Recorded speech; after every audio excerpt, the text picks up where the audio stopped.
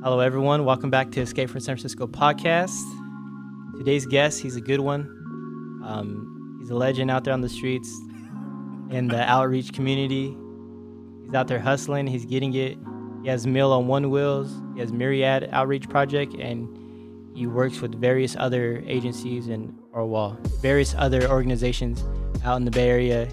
He's constantly doing many great things to help the people. He's always a person that, since I get to know him, is he's down for the cause and he knows his stuff, and he's out there just to help people in general. And so I have the pleasure of introducing Mike. How you doing? Hey, man, it's a pleasure. I truly appreciate you, man, sharing your platform. I'm just glad we get to put our feet on the ground. And I'm excited to have you on today. I've been wanting to interview you for a while, and I got introduced to you by when I did an interview with Direct Action for Farm Workers. You're one of the individuals on there. And so through our conversations there, I was like, I need to talk to this guy. I need to have him on more. And from that, I've been able to, be around you more and actually do some of your outreaches, or do one of your outreaches and just pick your brain and learn from you. And that's motivated me to go out there and try to help as best I can. appreciate it, man. I feel the same way. You gave me the bug. I've always wanted to venture in podcasting or getting on video and getting in front of the camera. I love taking shots of projects after the fact. But yeah, man, you sparked the interest. So I appreciate you. It was really a fun time getting interviewed by you through Direct Action for Farm Workers. That was a really good first time jumping in. Yeah. Now look where we're at. We're out here, man. So it's beautiful.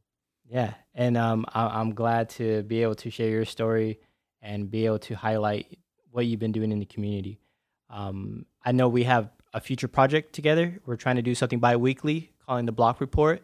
We're going to be out here, just giving the news of the local Bay Area and just talking about various topics that a lot of people don't address or might be too scared to talk about. So that's what I'm excited for. I'm a little nervous about that because I don't like to put myself out there as much, but it's good to have conversations that make you uncomfortable sometimes. And it's good to talk about issues that a lot of people won't address because they don't want to just go there, frankly. And so I'm ready for that and what that has in store.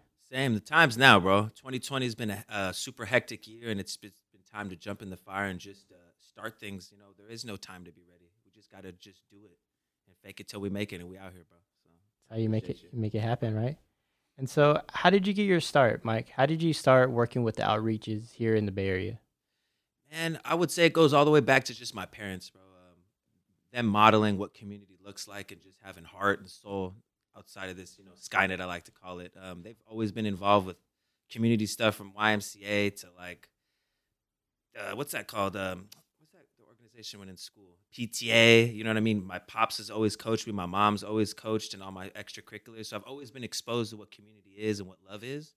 And I'd say that my representation of that was when I left Antioch and I went to San Francisco to live with my grandmother, went to City College, and I got exposed to just new things, man, new people, new communities, new books, new cultures, and really found out who I was. And I got to get glimpses of power dynamics that I was completely oblivious to in the burbs, man. I was in a bubble. I had no idea what was going on. I went to San Francisco. It was the height of gentrification popping, the gang injunction, just a lot of stuff going on. And I saw firsthand what reality was. And I got to see what community was like in another form. And man, that's just a lot. Like, one thing I want to ask you is, what does community mean to you? Man, community to me is everyone having a say, everyone having their story written. Everything's really like cookie cutter regurgitated, and we're going along the lines, just perpetuating and passing down stuff from the past. And I feel like community is constantly evolving and reemerging what that means and what guidelines and what we want to live by. So I'd say community is just like this ever-growing project. That's what I would say community is. To me, community is being able to uplift and help each other and being able to go to a place where you feel comfortable and safe. And for that, a lot of time growing up, community was going to various events, whether it was in my hometown Little League games or football games on Friday, or going to the swap meet on Sundays we used to have in our little town. Those were you would see everyone from the community that always growing up in a small town, you get that feel like on Friday, mostly everyone in the community was at the games, right? So you knew everyone. When I was growing up, we didn't have the Walmart built yet. We only had McDonald's, and we had a little bit of things, and so you pretty much knew everyone there. And so I miss that going to the big, cities, coming out to the Bay Area. I miss that sense of community.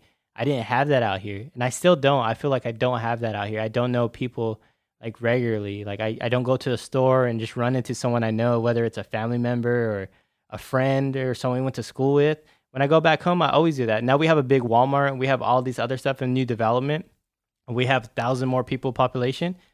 But even when I go somewhere, put gas, no matter where it is, I always run into someone, even people you don't want to see. You're like, oh, shit. But then you're there and it feels good, going back and just chopping it up and just seeing how everyone's doing. And you make the most of that time. When I come out here, I hardly see people I know. And to me, I feel like I used to feel like that, but now reaching out to the communities, interviewing people, starting a podcast, I'm starting to build and be around the type of community I wanted to be around. Type of community I wanted, and going to events and seeing people I know, friendly faces, and just talking and chopping it up and seeing what everyone's up to, and that means a lot to me, and especially with going to places like outreach events and doing things like that, that like with the pandemic and everything, how everyone was pretty much locked down and not around, and people, when we start coming out of that, I want to be able to try to do more and start making those connections. I'm the type of person that needs to be around people. I hate being by myself. It's either that's both a good and a bad thing, but at the same time, I miss community. Yeah, we're humans, man. We thrive in a communal setting, and that resonated with me as well. When I first moved to San Francisco, I really didn't know anybody. I was trying to figure out, what to do, where to go. My first job was at Skechers on 22nd Street, and I met Alex. Shout out Alex and everybody in the Lex, man. Raul, just everyone, man. And took me under their wing, and I built community and these safe spaces you're talking about, and I was able to grow and learn. And I'm all for that, man. Community is where it's at. We need spaces where we can build and be safe and continue this conversation. I'm all about community too. Safe spaces that we can all pull up, no matter what your access or positionality, that we can grow and build alongside each other. So whether that's garbage pickups or doing, fundraisers or doing parades or doing marches, or it's just all about community, bringing people together in the real world, outside of this like capitalist corporate agenda that we're in. Like we have to get paid by something, or we have to accomplish this goal. But like, no, let's just be vulnerable together and grow together. So I'm with you, man. It's all about community spaces and building that community. One of the first and only event I've done with you so far is we did on March 27th with outreach, and we gave out over 100 or about 150 meals to individuals in the Tenderloin district. And doing that, it felt so like it was like powerful, like just going out there and trying to do that. It was kind of like you feel good afterwards, but also you see the need of individuals, and you're like, man, it hits you, it sets in. It's like, this is barely anything. There's so much help that needs to be done. But that was done with your organization called Myriad Outreach Project. How did that get started for you? Yeah, Myriad Outreach Project is just this. It's in itself a project, right? It's ever growing. It's organic. It started out as San Francisco Homeless Outreach Project, so SF HOP. When I first moved to San Francisco, again, I was talking about Ed Lee and about Super Bowl City and about hypergentrification going on. I was working graveyard. I'd see people 2, 3 in the morning on my way to work getting all their possessions thrown in the trash, hosed down, SFPD ticketing everybody, and just really going extra hard and not sharing humility with our unhoused neighbors. And Ed Lee was just doing everything and anything to clear out everybody from the downtown area. They wanted Super Bowl City to look official. So I was like, you know what? I got to give back somehow. Made a GoFundMe on the fly. Was saying, I want to feed 100 people peanut butter and jelly sandwiches and water, just to start with what I could, right? Not knowing where to start or who to tap into. And luckily, within an hour, GoFundMe I was able to reach that goal. And so what we started doing is just about outreaches in the mission, started transferring to different districts. And then now we are Myriad Outreach Project. So I don't live in San Francisco. I'm in Oakland now. So now we've serviced Oakland, Antioch, Pacifica, Daly City, San Francisco. We've been to a lot of different cities. And it's a project that started with just scarcity mindset of just what could I do now? Kind of like a charity thing, thinking I knew best. but now really taking back and trying to see how I can evolve this thing to seeing, let's ask the people out there what they need and not assume that I know. So it's just this, it's a project. It's constantly evolving. It's constantly redeveloping. Just a funny story, even recently, I'd say maybe like within last year, we've been rocking for like 5 years now, but I'd say maybe like a year and a half ago, somebody came up to me like, oh, what are you doing specifically for women? And I was like, oh, we're feeding them too. Now they're like, what do you, feminine hygiene products? Like, do you have that? And I was like, what? Like, I was completely oblivious. So it's like this project that everyone and anyone is helping to create and to try to get more and more things. And as of today, we're hooking people up with beanies, socks, gloves, hygiene products, COVID masks, water, fruits, vegetables. And shout out Alpastor Poppy, as Aaron just said, donated 150 burritos to our unhoused neighbors. So we're building partnerships with local businesses. And what I'd love to do is double and triple dip is to bring everybody in the fold. There's so many people doing dope work that we should all be working together and being more powerful as one. Instead of going 1,000 different directions, let's unify and get an avalanche popping. So now Myriad Outreach Project, we're feeding people. We're hooking people up with supplies during COVID. We're doing garbage pickups. We're doing banner drops. We're doing community marches. It's ever growing, and everything is free. It's all donated through our online community. Everything is through community economics. So all of our funds, all of our equipment, everything is accumulated through our online volunteers. And then people show up day of, and they're in no way financially compensated. And we go ahead and execute a project just through love. No political affiliations, no money being spent for volunteers. It's just acts of love funded by people online who share the same vision. Some people got time and money. Some people have no time, no money. Some people have time and a lot of different spectrums. So this is a way for everyone to help out and pitch in as they see fit, right? There's no wrong or right answers. Not everything has to be doing direct action in the streets, right? It's about liking something, sharing something, having a conversation, having that tough conversation with coworkers or family members, right? It's everyone plays their part. So Myriad means one of many. So it's one of many trying to tackle community projects. I remember when we had a conversation as well that it also started in your grandma's backyard. Can you talk a little bit more about that? Yeah, man. It started in my grandmother's backyard in the basement. And it was just a beautiful thing that was the space that I had at the time. And we would meet, and it would just be this beautiful thing. We didn't have a bathroom. We didn't have a thing. You'd have to go into this real sketchy basement. But it was just beautiful, humbling beginnings, and that's where we started, man. And we just tackled our immediate neighborhood. And that was currently at the time when I was on Presida in the Mission. We were doing Cesar Chavez primarily. So industrial Cesar Chavez underneath the freeway, which has been completely gated off and everybody's been taken out. But yeah, that's where it started, man. Mission is where this whole gem started. And the tradition is kept alive because my grandma knew everyone and fed everyone on the block. So even in her passing, instead of flowers and donations and all that, we set up a GoFundMe, and my grandma fed 1,000 people. So for her funeral, we requested people to donate to the outreach, and we went hard, and we just tons of people got hooked up with resources for my grandma. What was her name?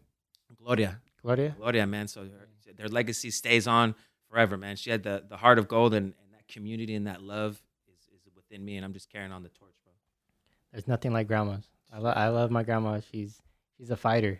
She's someone that she's a small woman, but she's one person that she doesn't take no for an answer. She goes out and she always makes it happen. And it's people like that my grandma lived during a time where schools are so segregated here in California when she went, and she was white passing, Latina, so she was able to get by while some of her siblings were darker, and they had a more of a tough time than she did growing up. And so she remembers all that, and she talks about like how she wasn't able to get a certain type of education because her family followed where the work was at. They were farmers, so they lived in that lifestyle where they're going from camp to camp to camp, campesinos, just going out doing that type of work, and never been able to settle in one place. And my grandma wanted to finish high school, and she wanted to go to college, she wanted to do all that, but her parents told her, since she was one of the oldest, or one of the oldest, yeah, that she had to work, she had to support the family, that she couldn't afford to go to school, that she couldn't afford to finish. And so my grandma had to make that difficult choice, or a choice she didn't have actually, to go and work and to provide for her family. And then eventually she started her own family and then started that cycle. And so I respect that so much of your grandma Gloria, that's going out there and giving back to the community. We need more of those people. And I feel like every day, that type of people in San Francisco, I don't see it, especially where I live. Like, I don't know my neighbors. I don't know their names. I don't know people across live right directly from me. I don't know their names. I know their faces, but I don't know them. I never even talk to them. I never even say hi. Like, I don't see them. And so that disconnect it was kind of hard for me, especially coming from an area where you know every neighbor, you know most of the people around your area, you know everyone's lived there forever. So you can't. When I was little, I couldn't do anything because I always got back to my grandparents. You know, I was in trouble by the time I got home every time I did something. But out here, it's like there's not that connection, and that type of community does mean something. Maybe I'm not by it, and I know there is that community still, but I'm not a part of it because of not growing up here, maybe, and not being heavily involved. But doing these outreaches and being connected with other organizations, I'm starting to get that sense of community again. I'm starting to get that sense of being able to help other people and actually feeling that I'm doing something and making a difference in every little way that I can. Not to say that I make a huge difference, but I make enough difference where I'm able to be okay with that and keep pushing forward and learning how to make a bigger change or a bigger difference in someone's life. You know, being that person that can help and hopefully uh, on a more impactful level than I ever imagined I could. So that's where I'm at. Yeah, man, we're all playing a part, and that need for community is what's needed more than ever. And that's why I jumped in on this. And I think this is where we're going to shed light and write our own story because everybody loves writing it for us. And there is so much dope community building and dope stuff happening. So it's just an honor to build alongside you and you jumping in the fire. And I appreciate your help on the outreach too. That was so lit to have you a part of it. You came to the fundraiser. You got shirts made. You got whack donuts. You got coffee. You just jumped right in, man. So you got it in you. We know what we're doing. You know what I mean? So it's just about finding like-minded people. And this thing is contagious. It's love. It's direct action. And there's tons of stuff popping everywhere. So it's imperative that we shed our platform on these beautiful things that are happening. So that's why it was enough. Like, I'm tired of receiving. It's time to transmit and to share this platform with all the great work that is going on with all these dope people that we're around. The time is now needed more than ever. They're trying to double down on this divisive division thing. We need to unify, and that's what this is when we realize that's all it's about is community. You know what I mean? We're all in fight or flight, survival mode, but it's just about community, building, and love, and that's what's going to get us through this, man. And this is what's a really dope experience. Yeah, it's this is what I hope we're able to get out of this is to make community more like more of a necessity for people to have more of a safe place to live and to thrive and to support local businesses, small businesses, support community events and engagements and everything all in between. Nonprofits such as Myriad and all the other ones that are doing great work and those that are not that are not nonprofits, you know, those people that are actually in the community doing the good work, they need to be recognized as well and they need to be uplifted to the forefront because we need as many as we can in order to actually help the most vulnerable in a time of crisis like we have now. Before the pandemic hit, we still had a crisis, and after the pandemic's over, we're still going to have a crisis. That's the reality of it. We have a really situation right now where we have unhoused population that is not getting addressed in the Bay Area. We got a situation where the addiction, people addicted in mental health, it was bad before the pandemic and it's going to be bad after the pandemic. And so what do we do to address those people's needs, those individuals' needs? And it's hard to ask a group of people, like a small group of people that have an organization to meet all their needs. But I know people like you and meeting all the other people that are in the organizations, they're trying to do what they can. It might not be enough and it might not ever be enough, but to pull in, learning how to pull in resources from all over the place and making it happen. I've been seeing that firsthand. I'm just like, I don't know how you guys do it. I don't know. Community economics, bro. We all play a part. Everybody. I'm telling you, and I'm with you, bro. It's yeah, it's just about that call to action and realizing that we are all normal people. I don't get paid for any of this, right? There's no political gain. It's about just trying to help people with what we can, with what we have right now. But now I'm on year 5. We just moved into the nonprofit sector, right? And I've always been really not really down with like government structures and institutional level. I've always been around direct action outside of the institutional level, but now I want 2 eggs in 2 baskets. I have my foot in the streets and I have my foot in the institutions. I'm learning as we go, but now it's about not just providing a service, because at the end of the day, like, is that sustainable? Like me, just doing this over and over again. No, I need a team. I need to get back from being a gatekeeper, right? I need to get a team on board, and I think that's what I've been found with Meals on One Wheels. It's really dope. Is to find we're hitting now not just our city, but cities all around the Bay Area, all over California. We just had talks with people in the UK and Canada, and it's people that feel and share our same vision. So now I'm trying to work on how to enter more people in and how to get more people energized and involved. And I know that this is part of it, is sharing the story of showing how easy it is to showing how hard it is, easy and hard, of just the flow of trying to get stuff to happen. So I want to double down now on education, on how could we affect systemic change? How are we going to be transformative in the long run? Right? Because I can, feed people and hook up 150 people, but in reality, we need 3,000 meals in a day in San Francisco.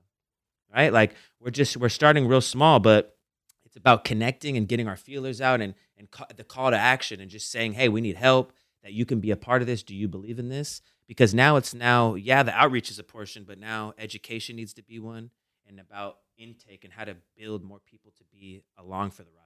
So now I'm trying to like evolve a little bit more than from charity of like, hey, I'll get some stuff that I think people need and I'll distribute it, to now like, let's get more people on deck. Let's get social workers. Let's get videographers. Let's get photographers. Let's get mental health professionals. Let's get the full breadth of people fighting the same battle together, because we're all going individual. And is that sustainable? But if we joined, just think of the impact of that.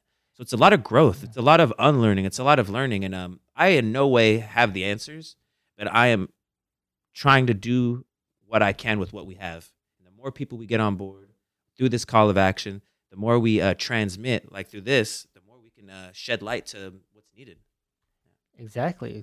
That's exactly what needs to happen. You need to bring everyone in the fold. I don't know if you ever heard of whole person care. Whole person care is a system where you're able to work with the individual that is chronically homeless, or someone that needs attention, whether it's medically, or someone that needs attention that needs housing, which is primary out here for the unhoused population is vast. So their primary need is housing. What I do for work is I work part of the whole person care system in Marin, and so what we do there is try to house and set different type of medical or case managers. So what I do is medical case management, and then they have a housing case manager, and then maybe they have a social worker, maybe they have a mental health professional, and we're all together and we're all working, and we use like a same system, and or we have a setup where we have a release of information. We're able to easily send information to each other, because before it was really hard. You can't talk about someone without having a release information on file, right? If I want to talk to someone's social worker, or if I want to talk to someone's, psychiatrist or whatever it might be, I have to make sure there's a release on file, release information on file for me to even talk about them. And so there's a big disconnect, because those people don't have the time, right? They don't have a week or 4 or 5 days. When something needs to be done, it needs to be done now, and it should be done within a timely manner. And so whole person care system is where we're able to track the individual for a while and see if we're able to help them fit all their needs.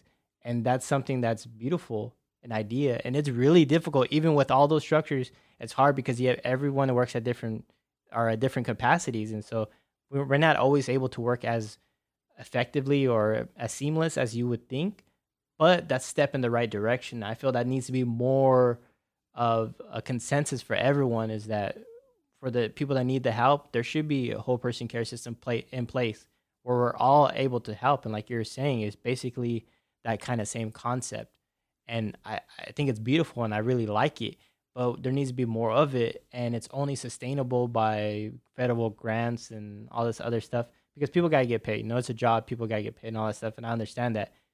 But how do we make it sustainable over a long run? How do we make this something where everyone gets that same type of care or a high level of care, so we could get them medical needs assessed or medical needs met? We could get their housing needs met. We could get their mental health needs met, everything all above, and do it in a timely fashion where these people get the help they need. That being said, what you're doing, are you trying to change public policy by your action, or is that just, or that's not even a thought of? That's something that I'm trying to get into now. I wasn't even thinking about. I didn't even think this would last 5 years. I didn't think I would be able to still be rocking. I didn't, and now it's to the point of that we have a team to do that mutual aid part. I mean, to do the distribution part of resources, but the next part is the education and is the policy change and is the government structure that I was never a part of.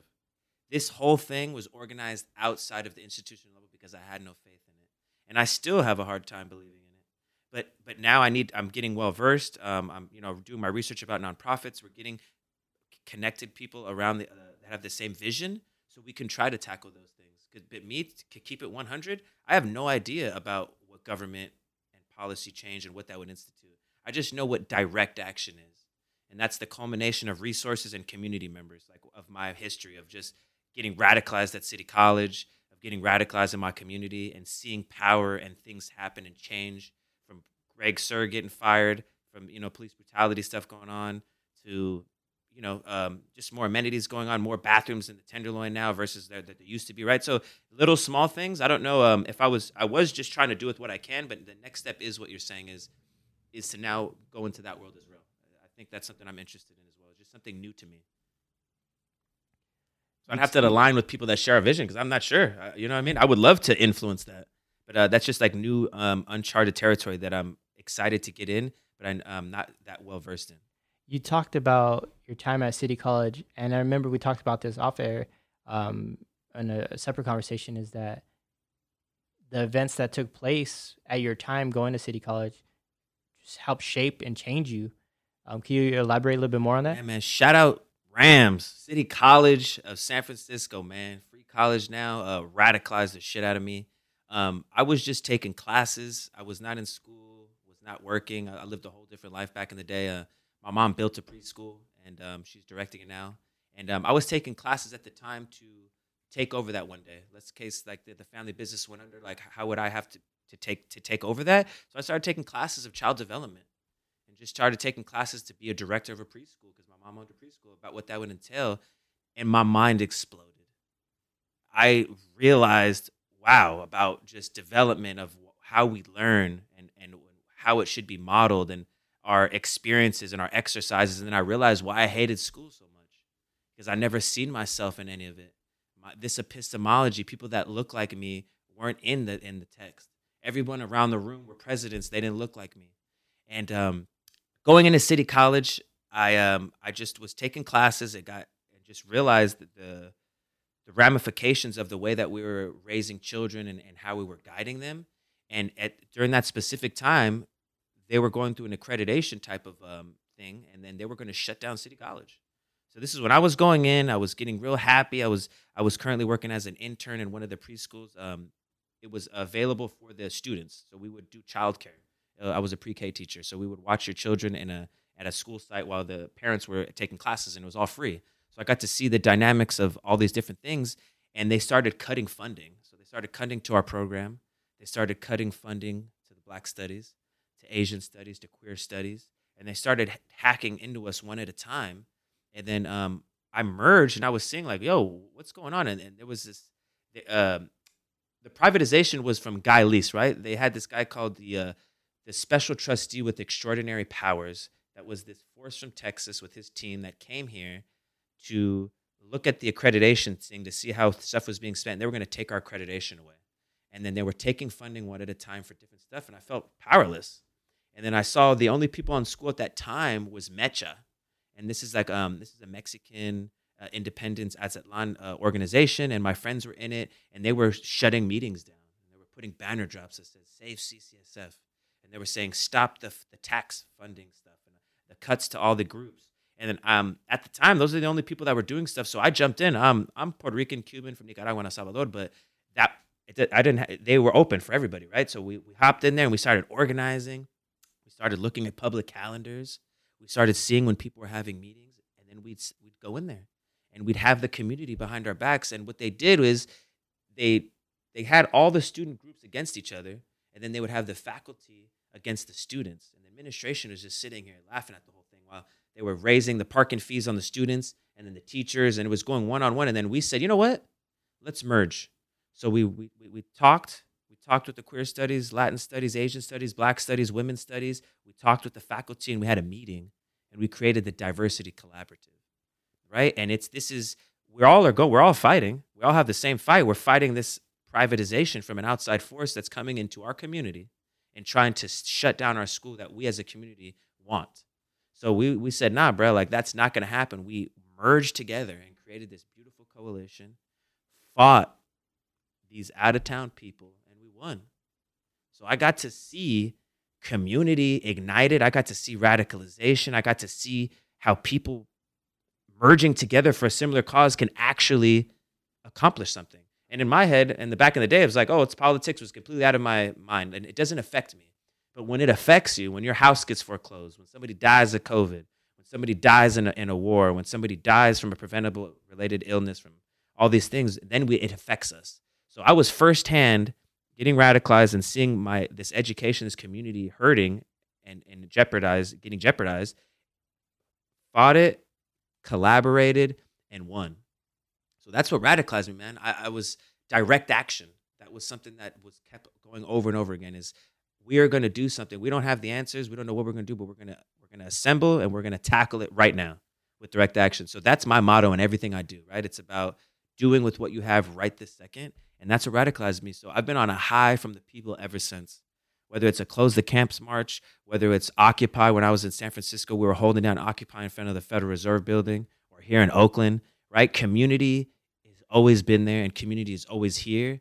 No matter what, mainstream media or the politics tries to say and divide us, the struggle continues, and it's been here forever. So that's what radicalized me, man, is winning, is being around all these beautiful people. And all of us now have just flourished. Everybody's just went all different directions. Everybody's doing so much beautiful things, but it all started from just a bunch of students making this little group and then getting beautiful mentors that were faculty at the time to believe in us and to not look at us as students, but as co-conspirators, right? Because more than just an ally, like, yeah, I stand with you, but like, no, we're going to actually plan this out and we're going to battle this monster, which is privatization. And in reality, City College and Guy Lease is the government, right? We have a government structure dividing the people, right? And using these class systems to have us fighting one another while nothing changes up top. But Guy Lease is the government, and we are building community to fight this, because at the end of the day, what's happening in the last 2020, these mutual aid groups, is what the government should be doing. Like, I shouldn't be, you know what I mean, I'm going to do what I have to do, but like, where are the resources on the government level? They gave up on us, right? So it's imperative for us to make these systems outside and then sustain them. So this is new territory, right? Like I said, we're doing a nonprofit, but for 5 years, I've been in these streets. And so now I want to do both. I wanted to do controlled opposition like they do to us, Republicans and Democrats. I want 2 eggs in 2 baskets, right? So I can't just say F the institution and not be a part of it. And I can't say F the streets because I'm a part of it. I'm a part of both. So I have to see both through. So that's my thing, man. It's just is creating and constantly evolving and being on the front line of what's going on. And yeah. Well, I'm inspired right now. And I appreciate your patience. This is my first time podcasting. No, I'm rambling. We're out here. I should have wrote stuff down, but we're out here, bro. We're out here.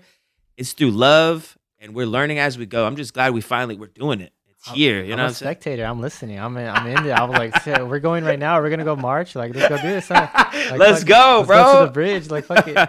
And that's what it takes, man. Build it, and they will come. It's contagious, bro. A thing that a lot of my studies is being transformed in the service of the work, right? It's one thing about giving people something, okay, you give them, they eat it immediately, they put on the beanie, the gloves, but the bags, we write affirmations, I love you. You know what I'm saying? Hey, man, I love you too. And then it's really I love doing this, but to bring people on now, right? You got to see firsthand. What did I say the first day? Let's jump in the fire. You know what I'm saying? That's what we did. And it's just a beautiful experience, because the out of sight, out of mind realities. This is Tale of Two Cities, man. I'm extremely privileged, right? I want to break that middle ground. Right next door, we're West Oakland, California. I got 6 people living under a hangar garage next door to me, and I just gave them 6 pieces of banana bread my mama just baked, right? So it's about what's community. And it's more than just our work people and our education people and our friends. It's about our neighbors. We're all fighting the same fight.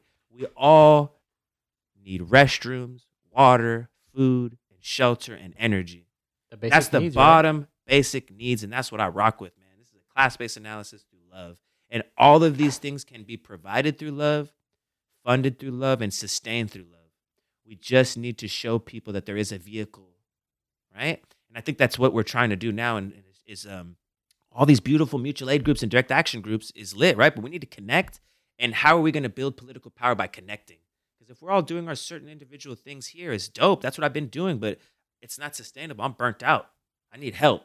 And I get rejuvenized when I go help somebody else on their action, when I'm helping somebody else plan something out. And I'm realizing that we all have the same goals, right? It's just we need to shake that out, make a big Venn diagram, and get some demands popping for the summer because I'm tired of doing the same shit. We have to adapt. We have to innovate. We can't be doing the same stuff. So, like I said, it's one thing to give a service, help people out, extract resources, and help them out. What's the political and education side? How are we getting more people in? How are we getting more people hooked in? Right? Because I don't want to be a gatekeeper and say, hey, I have all the equipment, I have all the stuff, come here and help Mike. Nah. I want more leaders, not more followers. And I think that's what we're trying to get at right now.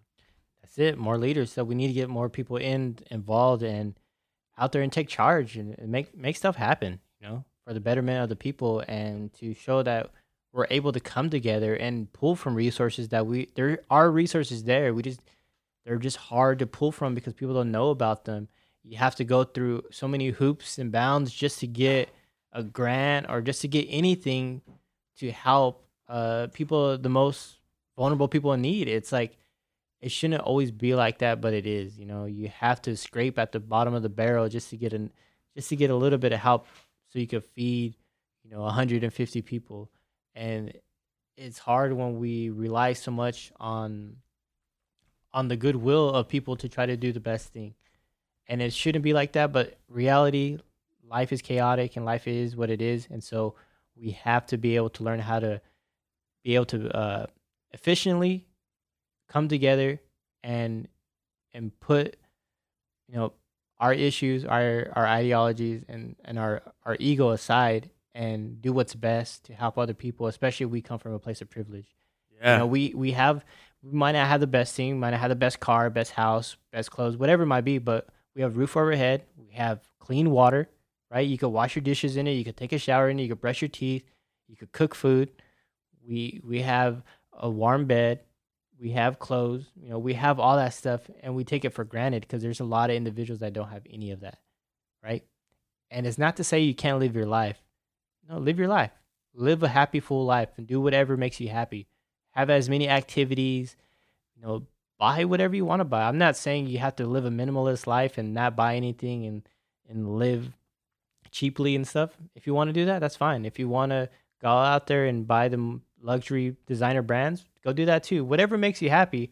But at the end of the day, learn how to give back as well, right? Whether it's your time, whether it's your money, whether it's your help and comfort, whatever it might be, just learn how to give back in the way you can. Whatever way that is, do it. It doesn't have to, you don't have to be Mike, right? And be out there in every organization, out there hustling and going through the fire. That'd be great if there was many more Mikes. Yes, the world would be a better place. But they don't have to be like that. They could be themselves. And I think a lot of people don't realize that there's little things you could do to help, whether it's helping through social media, whether it's helping by donating through Venmo, seeing an outreach, someone like you putting out an outreach, hey, we have a flyer, we need to get this done. Can you Venmo to help us reach our goal? Boom, $10, you have it. $20 if you have it. Make it happen because there's people willing to do the work. And it's imperative for people to find individuals like yourself, like Direct Action for Farm Workers, like Hijas del Campo, like Calma, like Dreamers Fund, like Apostol Papi, all those people that are actually out there making direct action happen. How do you find these people other than social media, right? That's the hard part. I think that's what we're trying to build, right? It's like that's what we're trying to get is to catalog this, right? Even in our studies recently of what mutual aid and collective action is, there is no organized structure of mutual aid groups, right? And that's what we're trying to create is this framework is how to humanize what it's like to be a concerned human. You know what I'm saying? Because we don't know where to go. I get the same question. Hey, man, how do I want to start? How do I do it? And it's literally just having these conversations and sharing stories. And literally from a cell phone. For the last 5 years of Myriad Outreach Project, I've used a cell phone, GoFundMe, and social media to redistribute thousands of dollars and feed over 6,000 people off a cell phone. So everybody can do it. We all are empowerment centers, and we all have the ability. It's just to tap in and check in. And that's what I'm trying to create now is avenues that we can build and create community and have these conversations, because it's not sustainable to have these different individual groups, right? We need to unify, and we need to have it easily accessible so more people can take on these roles. And that's me, right? Because I always do everything on my own. I'm a hustler. I want to make sure it gets it done. And I'm learning this year to ask for help. It's been such a privilege to meet you, man. Come through. Oh, I got shirts on deck. I got masks. We could do this podcast, right? I've always dreamed of doing this. And now this is the first time ever we're jumping in, right? Practice makes perfect. We're doing it. So it's about the call to action and calling it and telling people to come in and unify under this message. And that's how we connected. And that's what we're here. Just foot on the gas, content, humanizing the reality of a fucking concerned citizen. I've always wanted to do a podcast for many years, and I just never did it. I thought I didn't have the equipment. I just, always made excuse after excuse after excuse. And I never did research on how to do it. And honestly, all you needed was a phone and some internet connection, and you could have made it happen. That's how I started the first podcast. I just recorded it on my phone with one of my buddies, one of my best friends from back home. And then from there, I just got that podcast bug, and I'm like, all right, I'm going for it. And then I started to upgrade my system a little bit. I started investing in mics and some computer equipment. And then when you suggested, like, hey, let's start our own little thing. Like, I have ideas and started to see your work and stuff, and I'm like, I'm doing it. And so I invested in a lot of equipment, mics, a mixer, a lot of stuff that I probably would have never have done in the past. But all I did was just take action, right? It was to start. That first podcast, how crappy the audio might have been, how many times like we're talking over each other or whatever it might have been, that started a way for me to get the ball running, right? That momentum, that was that push I needed to actually go down the slide. I needed that little nudge, and I was so scared to do it because I was scared what people would say, think, or feel. And I was more worried about that than actually trying to do something I really wanted to do. That's so big, man. Fear and ego is trill. And again, 2020, I've never helped co-create a march. I've never facilitated an event. I've never been MC. I've never done any of this shit. And we have to start somewhere. We have to just jump in. So I appreciate you just being vulnerable. And that's a battle I still do about ego and fear about, is it going to be done right? But it has to be done. It's already too late. We got to start with what we have. And once we realize that we can get over this socialization and this, funk that we're not good enough and this imposter syndrome, at the end of the day, we're just doing what we can, and we're sending that beacon, and people are going to vibe with it or they're not. And that's just what it is, and that's what's beautiful. And I'm super excited, man. I try to look for what we're going to create. I'm on the front lines of these actions. I'll be out here in the craziest situations, and I don't see no representation or no like documentation of what this is. You know what I mean? Of our story. And that's why hopefully what Block Report could be, man, is just shed light and share our platform with all these beautiful people doing dope work and have a dedicated media source that's given us real truth and love. That's what I want. I want to create a media, venture that's able to capture our thoughts, real people on the ground, what they're going through. Not some of these like big corporations where it's all, controlled and scripted and this and that. Some things need to be unscripted. You need to go out there and give real voices, and you need to hear what's actually happening instead of trying to write a story and let other people write it for you, and do it in a way where you uplift and helping people, but also shining a light on things people don't want to talk about. Shine a light on things that people do not want to address because it might not, there's no money in it, or it's a really touchy subject, so they don't want to talk about it, or very controversial. And that's where I want to go there. I want to go and be able to tap into those things and actually have and conversation like we're having now without leave emotions out of it, leaving ideology, politics, whatever it might be, and actually have a real conversation. And this type of medium where people could be the judge of it. They could say, "Hey, what you guys were talking about? We don't want to hear that, or that's not good, or this is that." No, critique us. I want people to critique us. I want people to tell us how they really feel about things, and actually let us know what they want to hear and what they want to talk about as well. I Yeah. want to take suggestions. I want to be able to learn and grow and get educated myself because I'm very uneducated on certain things. I might have a bachelor's degree, but I feel very much uneducated when I started getting into these organizations and these outreaches and stuff. And I realized I didn't know. I thought I knew a lot, and I realized I don't know nothing. And you got to learn how to be humble from that. And so that's what I'm trying to learn is humility and learning that I don't know everything and being okay with that. Not knowing everything That's is the okay. first step, man. If you think you know everything, you lost, bro. That's You know it. what I mean? It's a constant. We are lifelong learners, and that's exactly what it is. It's about constant evolution, and I'm all for having these conversations. I'm all for rocking the boat. They want outside of this corporate world because my main three things I want to talk about and really get into is mental health, sexuality, and substance abuse. Because these are the three things that I know in my community that, hey, rubber huevo and do a limpia. Like, what? We need to talk about these things further than, you know what I mean? And really break it open. Like, how are these things affecting us? What are we perpetuating in the future? And I'm all for it. I think these talks are what's paramount. And outside of this Western Eurocentric model of debate skills where I'm on the internet or I'm in person and I'm trying to one up you, I'm not even listening to you when we're in these debate things, right? And when we share stories like we're doing now, we're operating on a whole different literal side of our brain that we're able to receive more and understand more. And we're not trying to one up and trying to get over and trying to get in this debate type of thing. So that's why I think these sharing stories, writing stories, and honoring stories is the most radical and revolutionary thing we can do. And that's why this is why we're doing it, and we're going to shed light and be out there writing our story. And I appreciate you, everything you got to say, and coming on the podcast today. Can't wait so we can get our show going.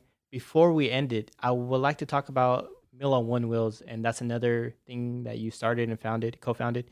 Can you talk a little bit more about that? Yeah, Meals on One Wheels is just this beautiful thing that popped out since November, right? I'm telling you, 2020 has been a pivotal year of COVID. Community building. I love riding One Wheels.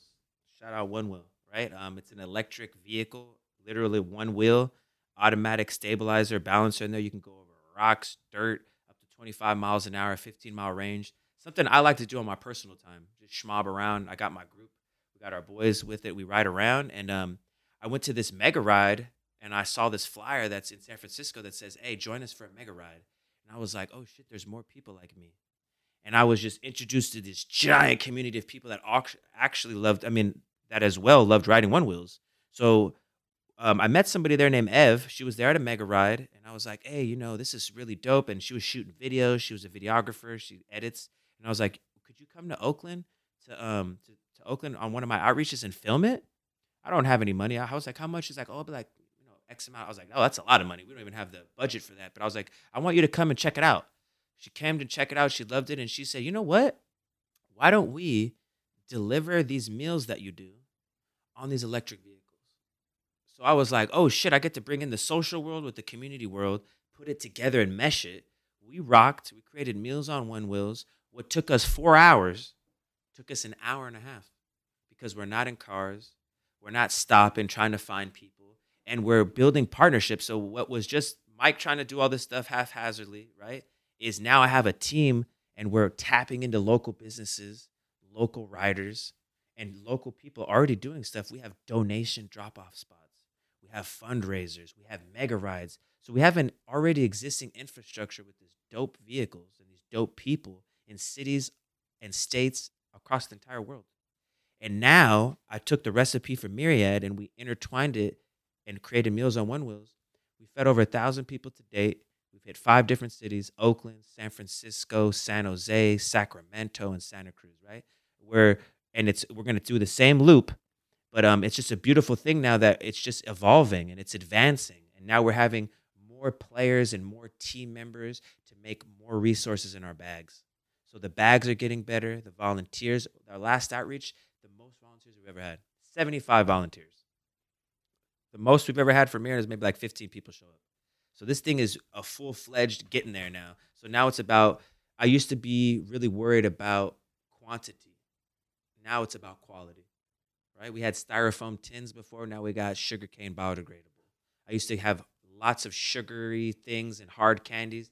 Not good for teeth for people that are unhoused neighbors. Now we have soft things, right? So it's this ever-evolving thing, and now we have more funding, more notoriety, and shout out for One Wheel, man, giving us thousands of dollars in donations and sharing their platform. This is a global product, and they've actually backed us. And I just shot a commercial on Sunday for them. So it's just beautiful that I'm able to be a part of this thing, bring in my passion with my other passion, and create this beautiful thing, and there's no stopping it now. Like I said, we just had a talk in Canada, UK. We have Meals on One Wheels just opened up in Nevada. We're going global, and it's through love, and it's through Stokes and the power of the wheel of life. It's all of us, man. I appreciate you, man. It's been fun. I appreciate it. It's one of my person I look up to as far as someone involved in the community, someone I want to learn from, and someone to be able to, help motivate myself, but also grow with and start something. I love doing this. I want to do more of these shows, and I want to be able to actually go out there and do the work. Direct action. That was like that when we did it that day. That just like it made me so exhilarated. It was like exhilarating. It was like, damn, I can actually do something like this. I didn't know I could ever be put in that situation. So I want to thank you again. Appreciate you coming out. You can find them on Instagram. Yeah, Meals on One Wheels on IG, Myriad Outreach Project on IG, Loud Paper Planes on IG. Check us out, Direct Action for Farm Workers, Free Them All Statewide Action, Mission Motion, Oakland Builders Collective, man, everything. We out here. You're already doing it, and I appreciate you so much. It's an honor to ride this wave with you. This is just the beginning, man. I appreciate you, bro.